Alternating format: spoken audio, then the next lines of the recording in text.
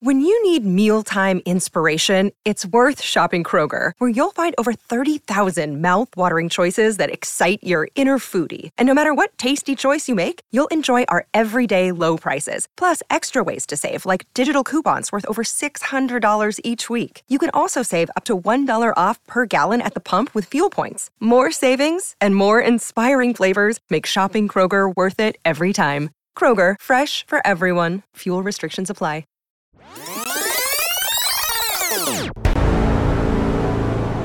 Welcome to The Scraps. I don't know. I think I got a lot of people asking us about Matt Nagy rumors. I'm not sure I want to touch those. Oh my God. See, if we were Dave Wannstedt, if we were fake journalists, we would have ran with that story. You know, for a real journalist, he has a lot of ties to Kyle Shanahan. I'm just saying. Are we doing it? Are we No, doing no, no. it now? I just noticed. I'm not even calling out Michael Silver in general. I've just noticed there's a lot of people who have personal ties to Kyle Shanahan who love to present themselves as objective while doing hagiography for Kyle Shanahan and the 49ers. Like, they can't do any fucking wrong, apparently.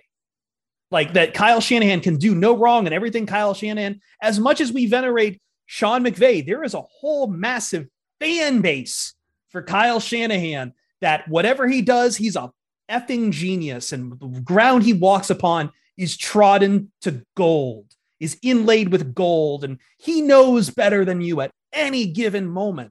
And where the hell did that come from? Why is there like this massive army out here? It's the Shanny Hive. It's its own K-Hive. We've got a Shanny Hive out here of people that just, you can't say anything about Kyle Shanahan, or else you're just a hater and a fanboy, and you don't know football. And that's how this whole thing got started. I mean, not really, but it shows Michael Silver's hypocrisy when he comes and calls out us. And, sure. And Eric and Reno and whatever. Like, here's the thing. Like, I don't think there is a person that can come out here in any part of this profession that can proclaim 100% objectivity. Like, that's not a thing. I have a deleted draft tweet that Ryan has seen. I'm just going to say this. Everyone in this profession is a fan of something. All right.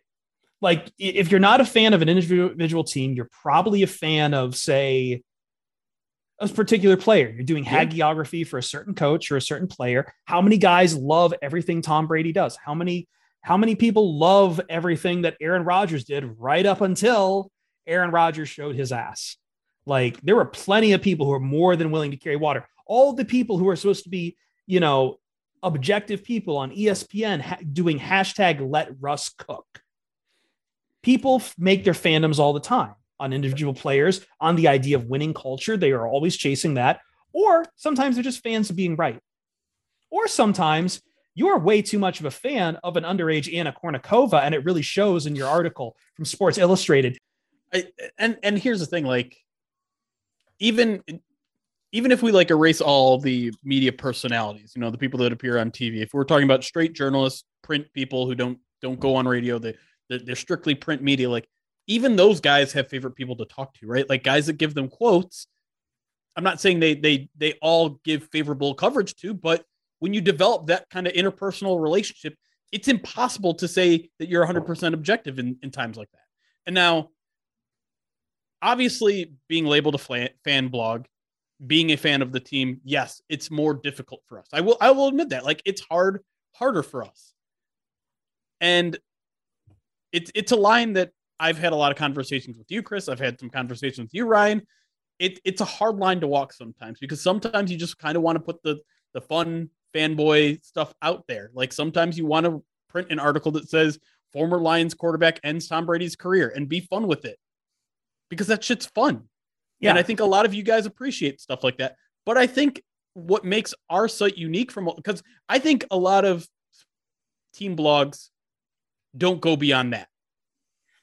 We talked about this. Yeah, we talked about this a lot, especially in our formative days, about like how much we want to be fans. And I pushed a lot about we should be like, you know, journalists more than anything, because I kind of anticipated this kind of blowback.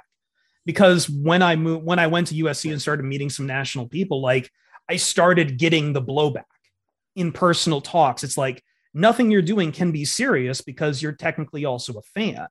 And I'm like, well, that's really not fair, but let's try to take some of the fan out of it. And yeah, we can have fun. I don't know what to say. Like this is a new part of the ecosystem, but people like Michael Silver they aren't aware. Like they don't understand what some of us do. And it, like I said, it's not everyone. There are a lot of SB Nation blogs that are just kind of the fanboy blog, just post stuff about their, praising their coaches or very reactionary sometimes in the other direction, like posting fire all these guys and all that sort of stuff. But it's like, it's changing. Like there's definitely still a stigma that comes with fan blog, and I understand it. And there are some people that set us back with some of the shit that they do. But like, I mean, I think we've grown to a point where not only does the team respect us, and of course, if we're ham fisting it up for the team, they're going to enjoy what we do. But like, I think we've gotten a fair amount of, street cred with the other real journalists, because at least I personally have pretty good relationships with all those guys. They don't treat me like some sort of outsider. They don't treat me like a homer. And I don't even care that Michael Silver just admitted he didn't know anything about the Lions and so wanted to be wrong. It's like, when you come after Eric Schlitt, though, I'm going to take the fucking bat to you. You had all my attention, Jeremy, and when you started talking about, I mean, you and Chris, really, this very like postmodern idea of what truth is. Like this was like taking me back to like a lot of my like 400 level literature classes. And well, we have this idea of objectivity in American journalism across the board, right? So you have to be the view from nowhere. It's in every J school, but there's so many pitfalls to it, and especially in sports, who's actually benefited? Like it's more not true than ever, and also like it's I don't know what. Sorry, I'll let Brian continue, but like I don't know. I don't know. It's hard to do, and also doesn't seem to have a giant benefit either. Like I don't know. To Jeremy's point about there are some blogs that end up kind of being overly fanatic, and then there are some blogs that go the opposite way and they're really negative. Whatever. I guess that's overly fanatic as well, just in the opposite direction. But there's both ends of those spectrums. I think to Jeremy's point, and I think to your point too, Chris, is like, I think we're all saying that like there is a measured amount of objectivity that you could bring to the table. And there is a certain amount that you just cannot for various reasons in this industry. And like Jeremy listed, like you develop relationships with these people and they are kind of the ones who feed you. Like without some of those quotes, without having a trusting relationship, it's pretty difficult, I think, to divorce those things from one another. And this is all access journalism. Yeah, this is access journalism. I go to this. I don't know if you guys saw it on Twitter, but like Sean Payton took the entire New Orleans Saints beat out to dinner, and they're all smiles. They're all having a great time. They're all friends, and you could argue that relationship makes every single person in that room less objective about criticizing Sean Payton, right? But also, like, why do we need to be this view from nowhere too? This is sports. This is the candy section. Like, we're not covering international politics here. This isn't the White House press correspondence dinner, which, by the way, the White House has a dinner with all of their reporters too. But I'm just saying that, like, this is something that's supposed to be here for fun. And journalists and people, especially in my area for radio, are supposed to be the voice of the fan. So I don't know. I feel like for what we do too, we can also divorce ourselves from the fan stuff. I can still throw on a luchador mask and we could all rant and rave about Stafford throwing a game-winning touchdown back in 2016. But then when Jeremy has to write an article about the coaching situation, he can leave that part aside too. You can exist in both spaces, and many people do. I will admit it's not easy though. I mean, there are definitely people incapable of doing that. 100%. Well, okay. So to your point, Jeremy, to even bring it local though, wasn't it Dave Phipp who bought everybody space heaters? Yeah. I mean, like, okay, that's not, it's not the same level as like Sean Payton giving a goodbye dinner, but like that's it's a gesture. Yeah. Like a humorous kind of caring gesture. But like also to the point about Sean Payton, that relationship that he had with those reporters, I just kind of want to point out the fact that like not a lot of people talked about Bountygate in the fallout of Sean Payton's career. Sure. Like there weren't a lot of people who were like, hey, remember that time when he got suspended from the league for a year?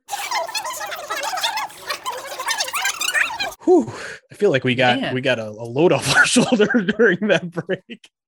Yeah, I need to say one last thing because it's been eating at me, and I just need to get it out there and put it out there. But I got blocked before Silver before it was in vogue. I got blocked by Silver this I want to say it was August. Yeah, this August I got blocked by him when he put out some. I remember this vaguely. What exactly happened? So like. Silver put out this tweet about a story that he did with Jared Goff saying like he had dinner with him in Birmingham. And that seems unprofessional, by the way. I'm just kidding.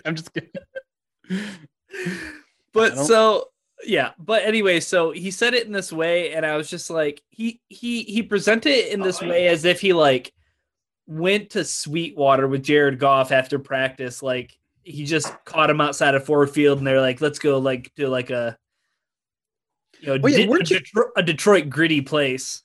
You were quibbling about him with like the location or something, right? Like, yeah. Cause he said that he was in Detroit, but he said that he went to eat with him in Birmingham. And I'm like, Birmingham is not Detroit. Okay. Yeah. So you got, and then he got all pissy. He got all pissy with me because, like he did the same thing that he did with Eric. Is that he called like you a fake? He called me a fake like podcaster or something like that. Like he's like, just because like you have a microphone doesn't mean it's the same as mine. And I was like, he's such a dick. He's such a dick. Lion's Blood has a good point. Maybe he controls the Twitter verification process. It wouldn't surprise me. So the other thing was as soon as I got blocked by Mike Silver, Matt Derry tweeted and said like, welcome to the club. Matt Derry was blocked by Mike Silver too. And I was like, oh, okay. By the way, I forgot about this. Troy Aikman has an entire quote just absolutely thrashing Mike Silver. I don't know if you remember this. No. Hold on. Let me see if I can. And it's interesting what he's calling him out for. So here's Troy Aikman talking about, okay, so full background to the story. And this gets very interesting considering what we were just talking about. So Michael Silver wrote a column about Jared Goff where he called out Troy Aikman, saying, quote, routinely trashed the season on Fox telecast, specifically those with Troy Aikman as the lead analyst. Goff could reasonably assume that McVay's words about his quarterback plays in network production meetings were far from glowing. So then Aikman fires back. Unlike Michael Silver, I strive to be fair and balanced and do not have an agenda when doing my job. The record will show that I've been a stronger supporter of Jared Goff over the years. Unfortunately, the Los Angeles Rams and Jared Goff, he did not perform at his best in the games that I've broadcast in this season. I'm confident Jared would be the first to agree. So you heard it here first. Michael Silver is not able to be objective about Jared Goff. Should I add my column, the column I have of Silver to the pile, or am I not going to do a dramatic reading? Entirely up to you.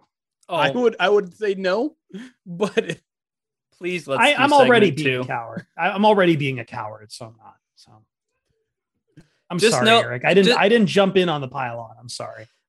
It was an hour before I was about to see the new Jackass movie, and I was out at a restaurant. It's incredible. It's peak comedy. But I'm sitting there at the restaurant and I get a Slack notification from Chris that's like, I'm about to step in some shit.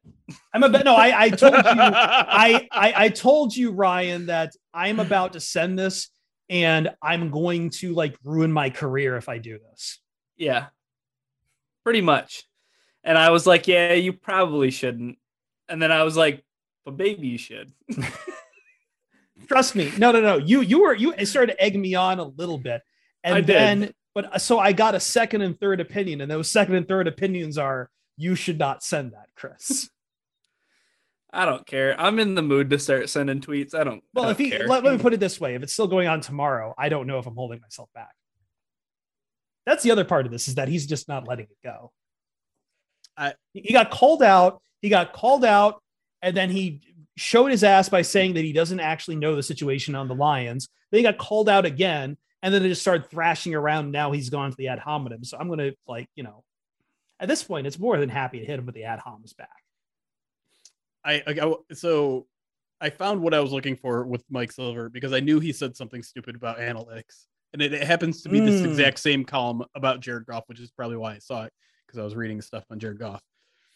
Let me read the entire paragraph just really quickly, and then we'll get into it. And he's talking about, okay, we'll just get it. Were we so inclined, we could spend paragraphs and paragraphs breaking down the disillusion of the once airtight McVay-Goff connection, delving deep into the vagaries of the Rams' schematic evolution or lack thereof, the coach's dissatisfaction with Goff's performance, especially as it relates to the QB's turnover tally the past 2 seasons and the accompanying drop in confidence as the tensions ramped up. With all due, and then in parentheses, out of parentheses, respect, with all due disrespect, very clever, to the analytics nerds and wannabe GMs on social media and elsewhere, some very smart coaches, players, and talent evaluators in the football world believe there's a legitimate case to be made on each man's behalf, and the estimation of Goff by many of those experts is much higher than fans might assume. Take that, wannabe GMs and analytics nerds. If there's ever an easy indicator that someone is completely out of touch with football today, with really media today, it's just using the term analytics nerd. Like, so stupid. To be fair, there's at least one of those so-called analytics nerds who has been taking L after L after L after L in these playoffs. And clearly being the smart guy running analytics websites and calling yourself a football cowboy or whatever is not enough to keep you from just tweeting through computer cowboy, from just tweeting through it when every opinion you've ever had about Matthew Stafford is coming up wrong. We are live streaming through it right now. We are. This has been like, this is the messy bitch episode. This has been like 40 minutes of cope. No, we're not doing cope. And Eric's not even here We're not doing cope. We're just being messy bitches. That's all. We're being comedians. We're speaking power to truth. We're the real troops, comedians. Doesn't fit. I'm not talking about Dave Wanstead losing his mind. Wanstash is going to stay. Wanstash is one of those guys who's far too comfortable on the broadcast set now. He's not. He's not. I almost don't blame him that much because he probably saw a tweet that thought it was real and just blurted it out because he thought it was noon. He wasn't trying to break news. I think he just saw a tweet and thought it was already out there. But you also have a responsibility if you're going to be on the radio to maybe not say things that aren't true. Oh, so now we're policing journalism now, huh, Jeremy? Is that who we are? Listen, all I know is I'm a real journalism, and it won't take one tweet to tell me that I'm not. Please put that on a shirt. I'm a real journalism. A question for real journalism. Why did Kyler Murray delete all of his Cardinals content from Instagram? Yeah, someone tagged me on Discord on another Discord I'm in and saying, like, are the Lions going to get Kyler Murray? Okay. To that point, somebody already published that article, and I'm not going to talk about who did it. But the second thing I'm going to point out, I have one guess. Yeah, you nailed it. You don't even have to. So my friends in my group chat, they somebody sent me that story or that tweet that somebody noticed that, and they're like, who notices this stuff? Like who's just like always checking on the players' Instagrams Well, I think every single day? There's certain bots, I think, that will catch those things now. There definitely is. Oh my God. But also, like, didn't he like... What if it doesn't mean anything? He took a nuke to his own account. I think there's a chance it doesn't mean anything. But like... He's got hacked? Well, no, there's 2 posts on it now. And so someone is bound to notice that, right? And then like you look around and suddenly everything's different. Like, okay, I don't know. So going through like his followers though, like I guess you can just search your followers, huh? Yeah. I don't know. Either way, like it's a bare bones Instagram now, and I feel like that would be noticeable. Right. Yeah. I mean, it is noticeable, but it's just like I don't wake up every morning and I'm like, I should go check out Frank Ragnow's Instagram. I mean, that's the difference between me and you. That's why I'm real you're real journalism. God damn it. Yeah.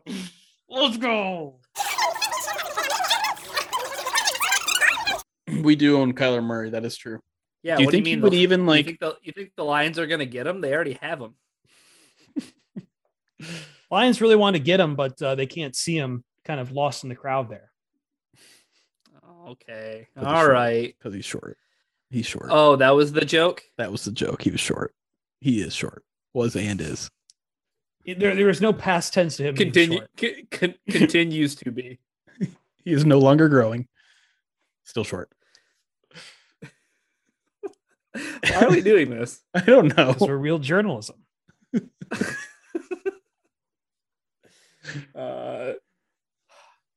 If we did like silly episode titles, that would have like that has to be it, right? This might be the name of the scraps, yeah. But I said real journalism in the show. I know. It's a callback to it. And then I'm a real journalism. Mike Silver is not. Didn't Murray throw 2 interceptions at the Pro Bowl? He definitely threw at least one. Did. There were a lot of interceptions. Didn't Patty Mahomes did. Mac Jones had like 2 as well, didn't he? Or just how one? How do you all know this much about the Pro Bowl? I literally just pulled up. I pulled up the box score. Tell you about before, it in a minute. like during show prep. I saw the one highlight of the 4th and 15 attempt that was about to succeed because no one wanted to tackle, and then I didn't see anything. Well, they shouldn't. Russ had 2 interceptions. I'm about to look at the box score of this. Russ had 2 interceptions. Russ had 2. Kyler only had 1. I don't want Russ. Kirk had 1. Mac Jones, Justin Herbert, Patrick Mahomes. Oh, that's right. Mac Jones took 3 sacks. That's what I was thinking of. Well, you took sacks in the Pro Bowl? What? Yeah, he took 3 sacks and Kirk took 2. How do you take a sack in the Pro Bowl? Very carefully. There it is. Very carefully. Thank you. I'm on it, Jeremy. I'm on it. Can I ask you one question, Ryan? And if you can't answer it, maybe just give me a wink. Do you work with Fred Durst? 2 blinks, it means yes. Okay. That's all I need to know. Have you ever seen Fred Durst and me in the same place at the same time? Oh, what? I mean, Ryan has kids now, so he gets to do the dad. He is dad vibes. Oh my god! Oh my god! It's all coming together. Were you guys Nickelodeon or Cartoon Network? So I think when Cartoon Network started to enter my airwaves, I was in junior high when they started to do like Adult Swim. No. They were doing the original shows at that time. So there would have been like Johnny Bravo and Dexter's Laboratory. And then a couple you're talking about like the earlier stuff. Yeah. Yeah. You're well, even before that. So like, even before that, Cartoon Network was basically the cable channel. Before they did their originals, they were basically the cable channel repository of like old Hanna-Barbera cartoons because they were owned by Turner Media. So then it was first like C-Lab and stuff. Right. So first it was that. Then it was the originals like Ed, Ed and Eddie, and Ed, Ed and Eddie Was that Nick or was that? No, Yeah, that was Cartoon Network. Cartoon Network. So that was Ed, Ed, and Eddie, and like Courage Johnny the Bravo. Cowardly Dog. Yes. So all that was there. And then a year or two after that was when Toonami took off. Right. And then a year or two after that is Adult Swim. Right. And Toonami even was the my early jam Toonami after school. Even the early Toonami though was like when I was in high school was a lot of the old Hanna-Barbera. So yeah, they would have Sailor Moon and Robotech, but also in between and Voltron, but also in between those you'd get the original Space Ghost and the Herculoids. Yeah. And most importantly, Dragon Ball Z. Yes. But so when me in high school, actually, no, that would have been junior high. So Toonami was junior high for me. Because it was when I remember, because it was in like elementary school for me. Yeah. So that makes I wanted to point out that you're older. You're the Andy Reid of this podcast. Thank you. Yes, I know. That was The Scraps.